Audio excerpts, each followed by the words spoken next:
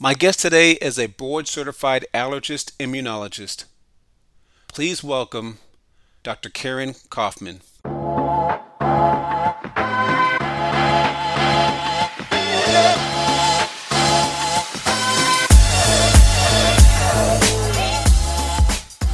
Karen, how's it going? Hey, good. How are you doing? I'm doing fine. Doing fine. Thank you for coming on to this podcast, Karen. I really appreciate it. Oh, thank you for having me. All right. Well, let's jump right into it. What do you do? So, I am a board certified allergist immunologist. And so, my job is to take care of patients. I'm a clinical doctor. So, I see patients all day and help them with all sorts of stuff relating to what their immune system is doing, sometimes wrong and sometimes a little haywire. Okay. And then, so this is a very specific field. What made you choose to get into this field? And when did that happen? You knew that this is what you wanted to Oh, that's a loaded question. do. So, I went to medical school after I graduated from college. And while I was a medical school student, I decided that I wanted to pursue a career in internal medicine. And as I went through my internship and my residency training, I started to kind of feel out that I didn't think primary care was going to be for me. And so from internal medicine, there's a whole lot of different specialties that you can kind of go down a different avenue. Mhm. And actually, what's funny is that initially I was kind of moving in the direction of becoming a cardiologist. And when I was a second year resident, one of my really close friends was a first year cardiology fellow, and she was struggling. I mean, not academically. She's extremely bright and very successful now, of course, but in the training phase, it was just really hard. Mm. And it kind of sucked the life out of all of us a little bit. You know, we're working 80-hour weeks and 30-hour shifts, and it was easy to kind of feel that burden of the training. And so as I started to see her struggling with the beginning of her subspecialty life, it certainly was coincidental, but it coincided with a rotation I did in allergy and clinical immunology. And it was the first time I even realized that that was a possible avenue to go down. I didn't even know that was a specialty of medicine. And so I went on and did this rotation, and I just fell in love with it. I mean, it's such a specialty, subspecialty where you really get to kind of embrace taking care of both adults and children. So as an internal medicine physician, that was really my first experience in delving into pediatrics, but it's very focused pediatrics. But I totally loved it. And I could really see that rather than kind of temporizing kind of long-term chronic diseases, which I felt like we did in many other fields of internal medicine, I really felt that with allergy and immunology, you could really change the trajectory of the way that people live. And that was such a big push for me. So I kind of switched gears at that point and decided that was the field of medicine that I would like to pursue.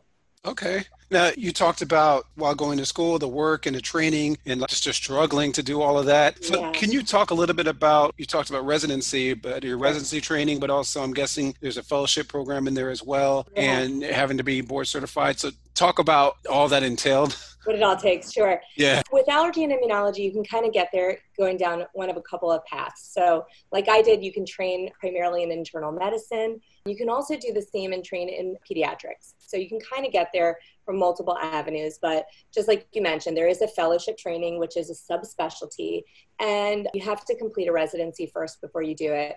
I actually practiced general internal medicine for a couple of years before I went back to do my fellowship. But fellowship for allergy and immunology is either 2 years or 3 years, depending on if you want to do like bench research. That's typically like a third year if you're going to do just a research year. Some allergists, immunologists don't practice clinical medicine. They do more research medicine. And these are some of the allergist immunologists that work on vaccines and some of those other things kind of on a more global scale. But for me, I did a 2 year fellowship, which was interesting because when you're applying for allergy and immunology fellowship, each fellowship program kind of has its special area of interest because they're all small programs and it really depends upon the areas of interest of the faculty. So as you're applying, it's really hard because you don't know what you want to kind of be an expert of, right? Do you want to be a food allergy expert or a venom allergy expert or an immunodeficiency expert or so on and so forth? So you kind of need to figure out where you see yourself and then to kind of look at those programs. So for me, as a general internist with my residency training focusing on adult medicine, I practiced internal medicine for a couple of years. I decided that I needed to be in a program where I was going to really do a lot of the things I wasn't very good at yet. So I chose a program that was probably 60 to 70% pediatric. And I trained in a center which was called the Jeffrey Modell Center for Primary Immune Deficiency, where I felt like I could kind of handle some of the general allergies and asthma and sinus problems and things that we also see in general medicine in adults. But immune deficiency was something that I really just did not have in my wheelhouse. And so I felt like I need to train in a place that really focuses on that. So I challenged myself, and it was a great experience. So when you say immune deficiency for kids, are you talking more about autoimmune diseases or something different? It's a good question. So autoimmune diseases are a little bit different. So autoimmune problems are problems of immune dysregulation, where the immune system's kind of a little bit off and doing something a little bit wrong. When it comes to immune deficiency, sometimes it's because of a lack of production of different parts of our immune system or kind of declining production over time. So kids and adults who have immune deficiency tend to present with recurring infections. A lot of times we're talking about recurring ear infections and sinus infections and lower respiratory infections.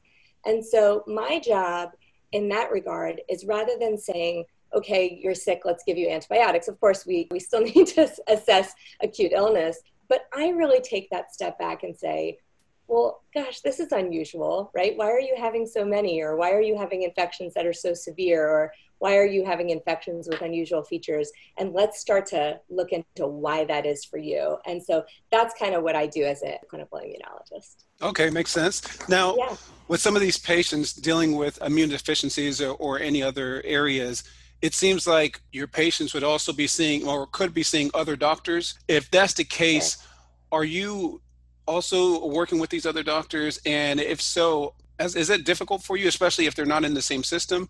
How does that work? Because it seems like you might be like the project manager basically for them, working with all those other doctors. Sometimes I feel like the project manager. So there is a lot of consultation. There's a lot of overlap for sure. And some of the specialties that allergists, immunologists overlap with probably the most, the ear, nose, and throat doctors, the pulmonologists, the rheumatologists, especially with autoimmunity, sometimes infectious disease and hematology. And then there are some other disorders too that we overlap with, gastroenterology. So it's a lot of collegial work. It's very true that systems don't always overlap. Most allergist immunologists you're going to find working more so in an outpatient setting versus in an inpatient hospital setting. So a lot of what we do is outpatient stuff. So we're calling each other and exchanging notes and letters and trying to stay up to date and kind of co-manage these very, very complicated patients. So it's a big undertaking, but it's super important, right? You need your healthcare team to really collaborate with one another. So you have to just make the time to do it. Okay. All right. And now, with a lot of your patients, especially having immune deficiency, I would think these last 7 months or more, 7 to 9 months, I guess, have been kind of challenging. So how has that been like? I'm guessing these patients are more susceptible and need to take a lot more care or caution. So how has that been like for you? Well, that's a good question. So it's been very interesting because not only have we been seeing that of some immune deficiencies, there are increased risks, but also for others, while they may not have increased risk of transmission of something like coronavirus, they may have increased clinical manifestations if they do get sick. So perhaps a more severe course.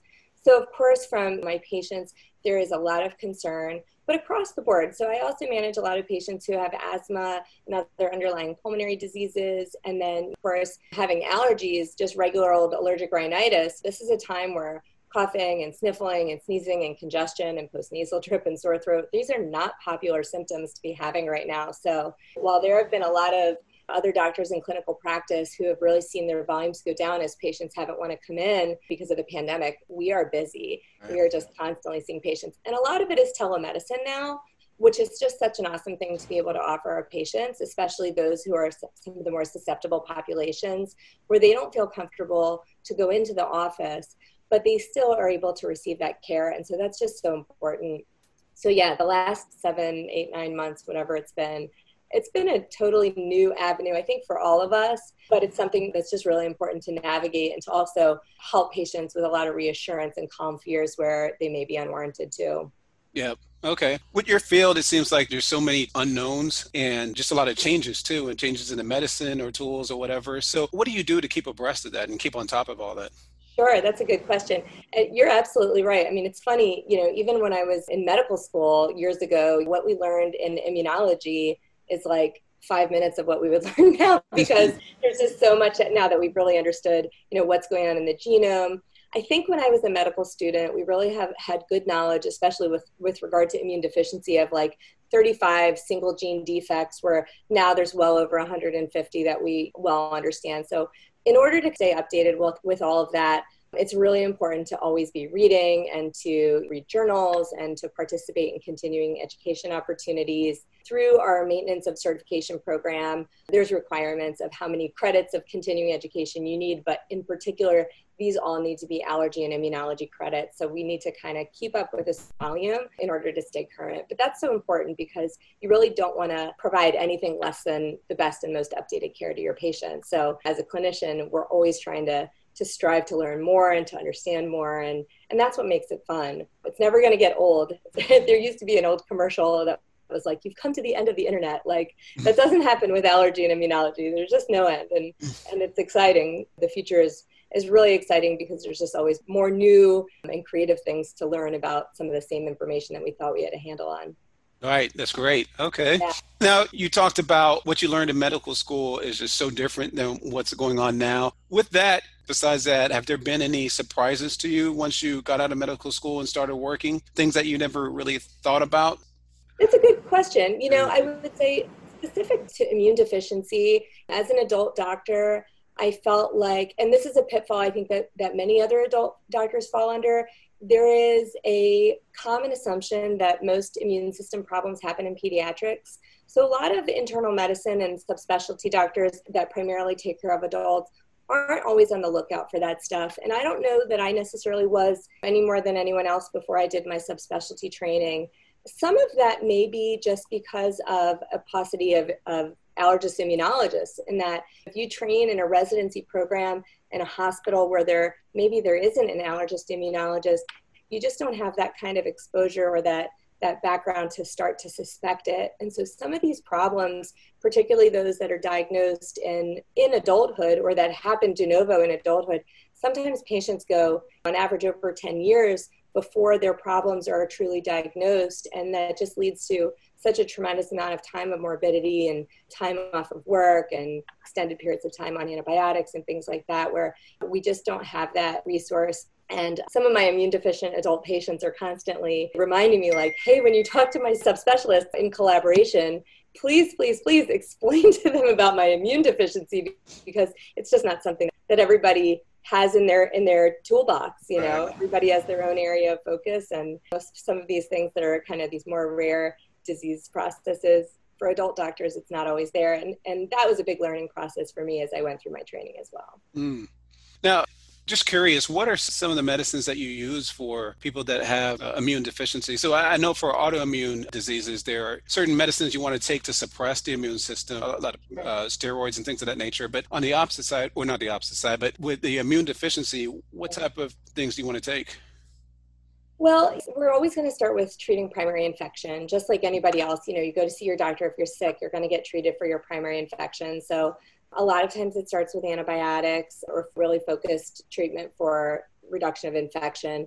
But beyond that, when we're talking about immune deficiency, part of our diagnostics includes vaccination. So vaccination is important not only to kind of put the immune system to the test to say, okay, are you capable of responding? Are you capable of working the way you should?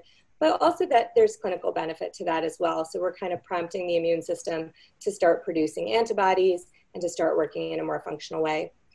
Some patients will utilize long-term antibiotics, what we call prophylactic antibiotics, which they may stay on maybe several days a week. Sometimes maybe it's intranasal antibiotics for folks who have chronic sinusitis. And for those who really have either more severe immune deficiencies, and these again are antibody deficiency syndromes, sometimes we will replace their antibodies with immune globulin replacement therapy. So these are therapies that, for the most part, are administered either subcutaneously or IV. And then those patients, we monitor them for other non-infectious manifestations as well, which can go along with some of these immune system problems. Okay. And you're also monitoring their liver enzymes, I guess, and things of that nature to make sure. Okay. Wow. Yep. So periodic labs and periodic imaging and things like that. Yeah. So there's a lot of other comorbidities that we find an increased frequency in patients who have certain types of immune deficiencies. So it's a lot of surveillance and stuff like that. Wow, interesting. Thank you. Yeah. All right. Yeah. So it's fascinating stuff for sure. It is. It definitely is. So can you tell me what a typical day looks like for you? Sure. So a typical day for me, I get to my office, I start my clinic at 7, and a majority of my day is kind of the more typical stuff. So I manage a lot of children and adults who have environmental allergies. I take care of food allergy, bad eczema. I see a ton of patients who have chronic hives, asthma, things like that. So that's kind of the more typical stuff. So I do a lot of clinical visits either in the office or via telemedicine.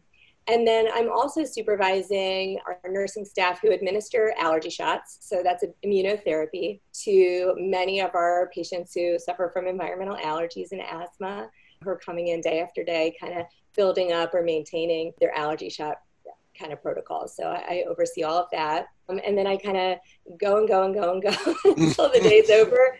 And then I try and go through all my callbacks and go through all my lab results and do all the charting, which sometimes carries over into the evening, unfortunately. Yeah. I tend to spend more of my time kind of face-to-face and talking with patients and kind of say, well, I'll get the charting done when I get the charting done. So I don't think that's any doctor's favorite part of the day, is the charting. All right. And then when you get home, are you able to just kind of turn it off?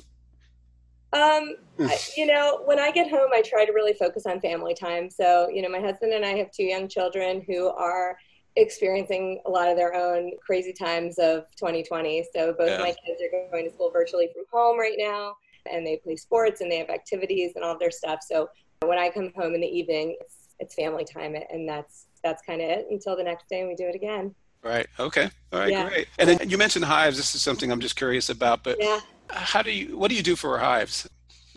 I can give you a good overview. Okay. Yes. Yeah.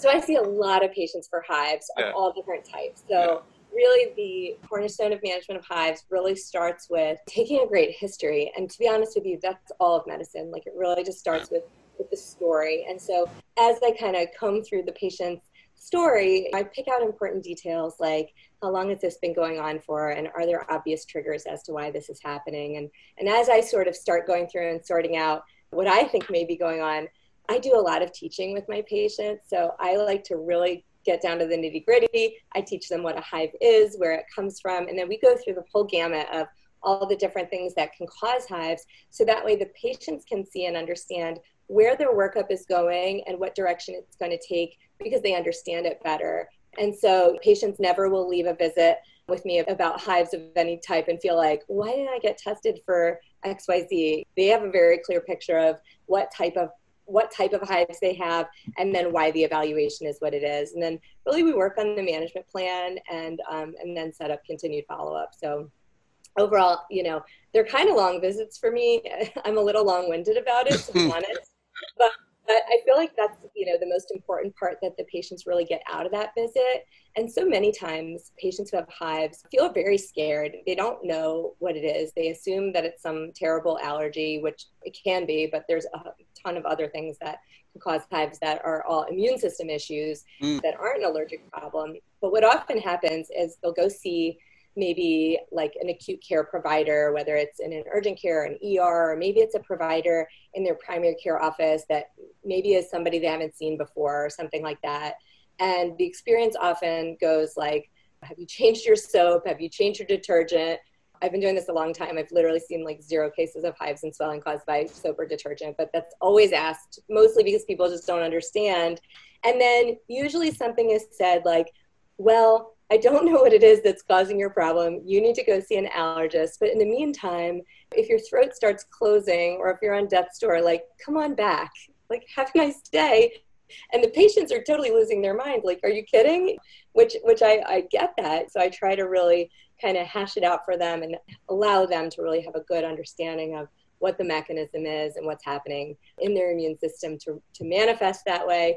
And patients end up leaving really satisfied because they get it. They understand the problem. Well, cool. Thank you for that. I'm one person that doesn't know much at all about hives, so thank you for that. Well, it's not so for detergent. Okay. All right. So as far as skills and characteristics, besides the knowledge that you get from medical school and your training, what other skills and characteristics would you say are most important to be successful in your line of business? Oh, that's such a good question.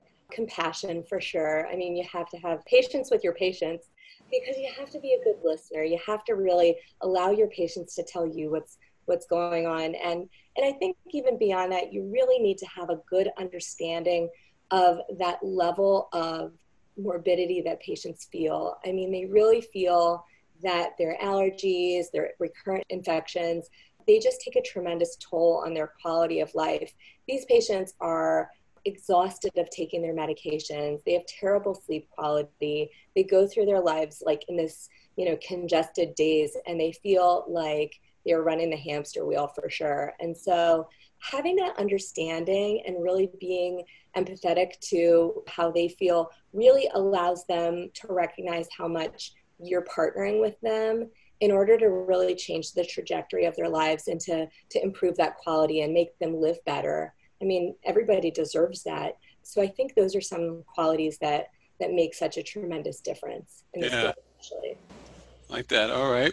Yeah. And then can you talk about what you love about what you do? You mentioned earlier that it doesn't get old, the stuff that you do, and but yeah. So can you just talk about what you love about it? One thing, there's so many things I love. It's hard to really put my finger on one thing. But one thing I do really love about this is how much I can kind of like be part of the fabric that weaves a family together. This often happens where a parent will bring their child to see me and they'll say, you know what, when I schedule their follow-up, I'm going to make an appointment for myself because I struggle from some of these same things. And I'm going to have my husband come and see you or something like that because of this or that.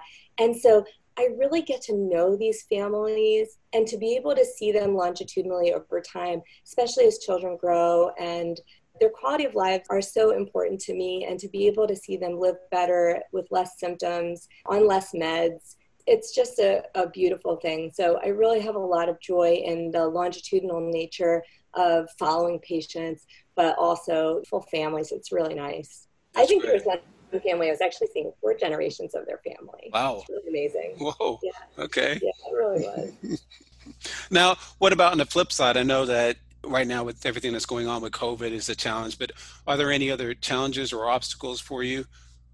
Oh, good question. I think the insurance industry is always an obstacle. Being adequately reimbursed for the amount of work that you do and the time that you take in every specialty, I think that's just really hard. There's a lot of changes that happen every year, and I feel like it just, I don't know, sometimes doesn't get easier. So dealing with that is often a challenge, but people who are in my field do it because of their passion. They do it because they love making a difference. So stuff like that kind of takes a back seat, even though those are challenges that they affect your bottom line. If you're not having a successful practice, then you can't continue to take care of your patients. So that's a hard thing. But I think that care that you give to your patients really supersedes all of that stuff. Now, it's interesting with the insurance. I know things have changed. Has it gotten to a point where you kind of worry so much about what you write down or what you say because of the insurance companies and some of the tactics? Well, I mean, it's a good question. I mean, you have to document regardless. And so you have to document to justify the work you do, but you also have to document because you're writing a narrative of what's happening with the patient. So especially for me, collaborating with other doctors, you can't send somebody a progress note that doesn't say much, Right. So you have to really do your due diligence to document appropriately of what the patients are experiencing and what your treatment plan is. And usually, if you're doing an adequate job in that regard, then that's enough. I wouldn't think that you have to do anything special beyond that, but you definitely can't take shortcuts and get paid for it. Right. All right. And do you have any memorable moments that stick out in your career? Oh, my goodness. I wish I prepared for that one. Gosh, memorable moments in my career. There have been so many. So I've had a very varied career. When I went to medical school, I had applied for a scholarship through the military. So I actually spent 10 years as active duty Navy physician. And so I had a lot of memorable moments, even in my life as a military physician. I got to deploy on a humanitarian mission down to Central and South America and the Caribbean and provide humanitarian medical care for some of our populations down that way. And that was a really memorable experience. That happened right at the time that I had been selected for fellowship, but I hadn't started training yet. And so there was a gentleman who was a civilian volunteer on that deployment who was also an allergist immunologist. And he actually was the most recently retired chief of the Medical Corps Reserve of all people. And so I learned a lot from him. We had a lot of really neat conversations about kind of the trajectory of where my career may go, life after the military and things like that. So while that wasn't necessarily a memorable patient care moment, from a career standpoint, that was something that had a big impact on me and my career from that point forward. Yeah, no, I love it. Love it. That's great. That's so cool. The work you did for the Navy, correct? Navy, the Navy physician in the Navy. That's awesome.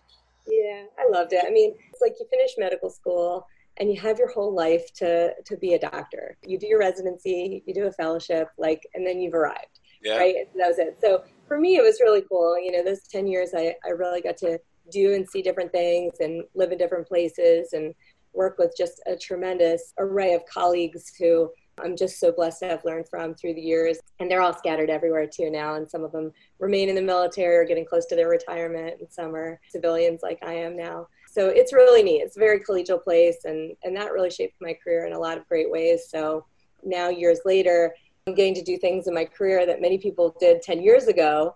But for me, it's new, it's exciting. Lots of changes, and the future is really an exciting time, I think. Yeah, that's great. The experiences you've gotten, and thank you for your service. Oh, yes, no problem. No problem. All right. So, Karen, we're at the end of this interview.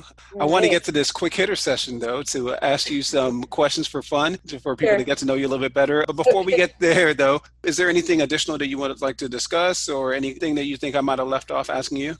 Oh, no, I think we covered such a broad array of what we do in my specialty. And that's really just like our conversation tonight has been so varied. That's a typical day, right? Yep. So there's so many different things that I get to do in different aspects of my job, which just keeps it really fun. It keeps it really fresh. Good. Nice. All right. So let's go to these quick hitter questions. Okay. First question. What's your favorite sports team?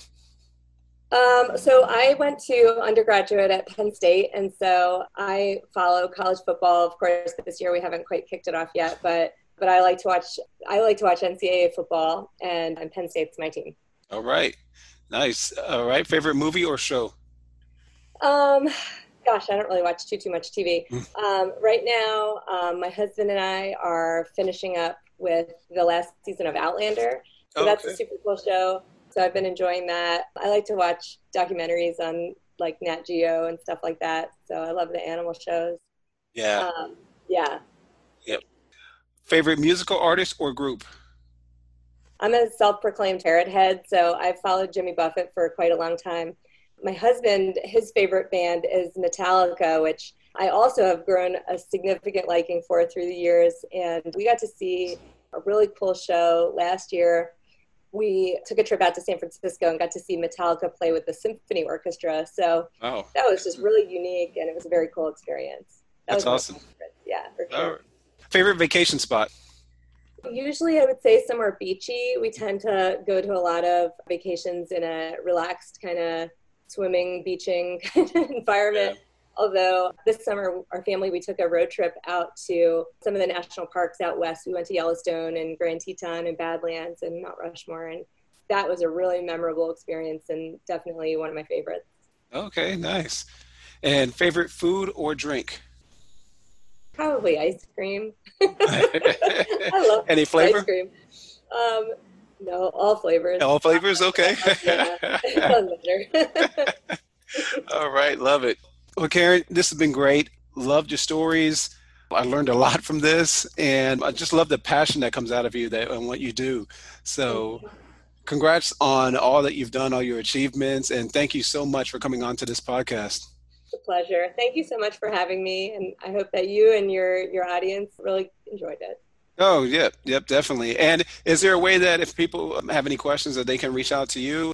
Sure. So I am on Facebook and Instagram at Kaufman Allergy on Facebook, and Dr. Kaufman Allergy on Instagram. And my website is kaufmanallergy.com. All right. Sounds good. Thanks a Thank you lot. so much. Have a good one. You too. Thank you, everyone. If you have any comments or questions or would like to be on the podcast, please reach out to me on Instagram at Rodolfo Cooper. Thank you. Bye.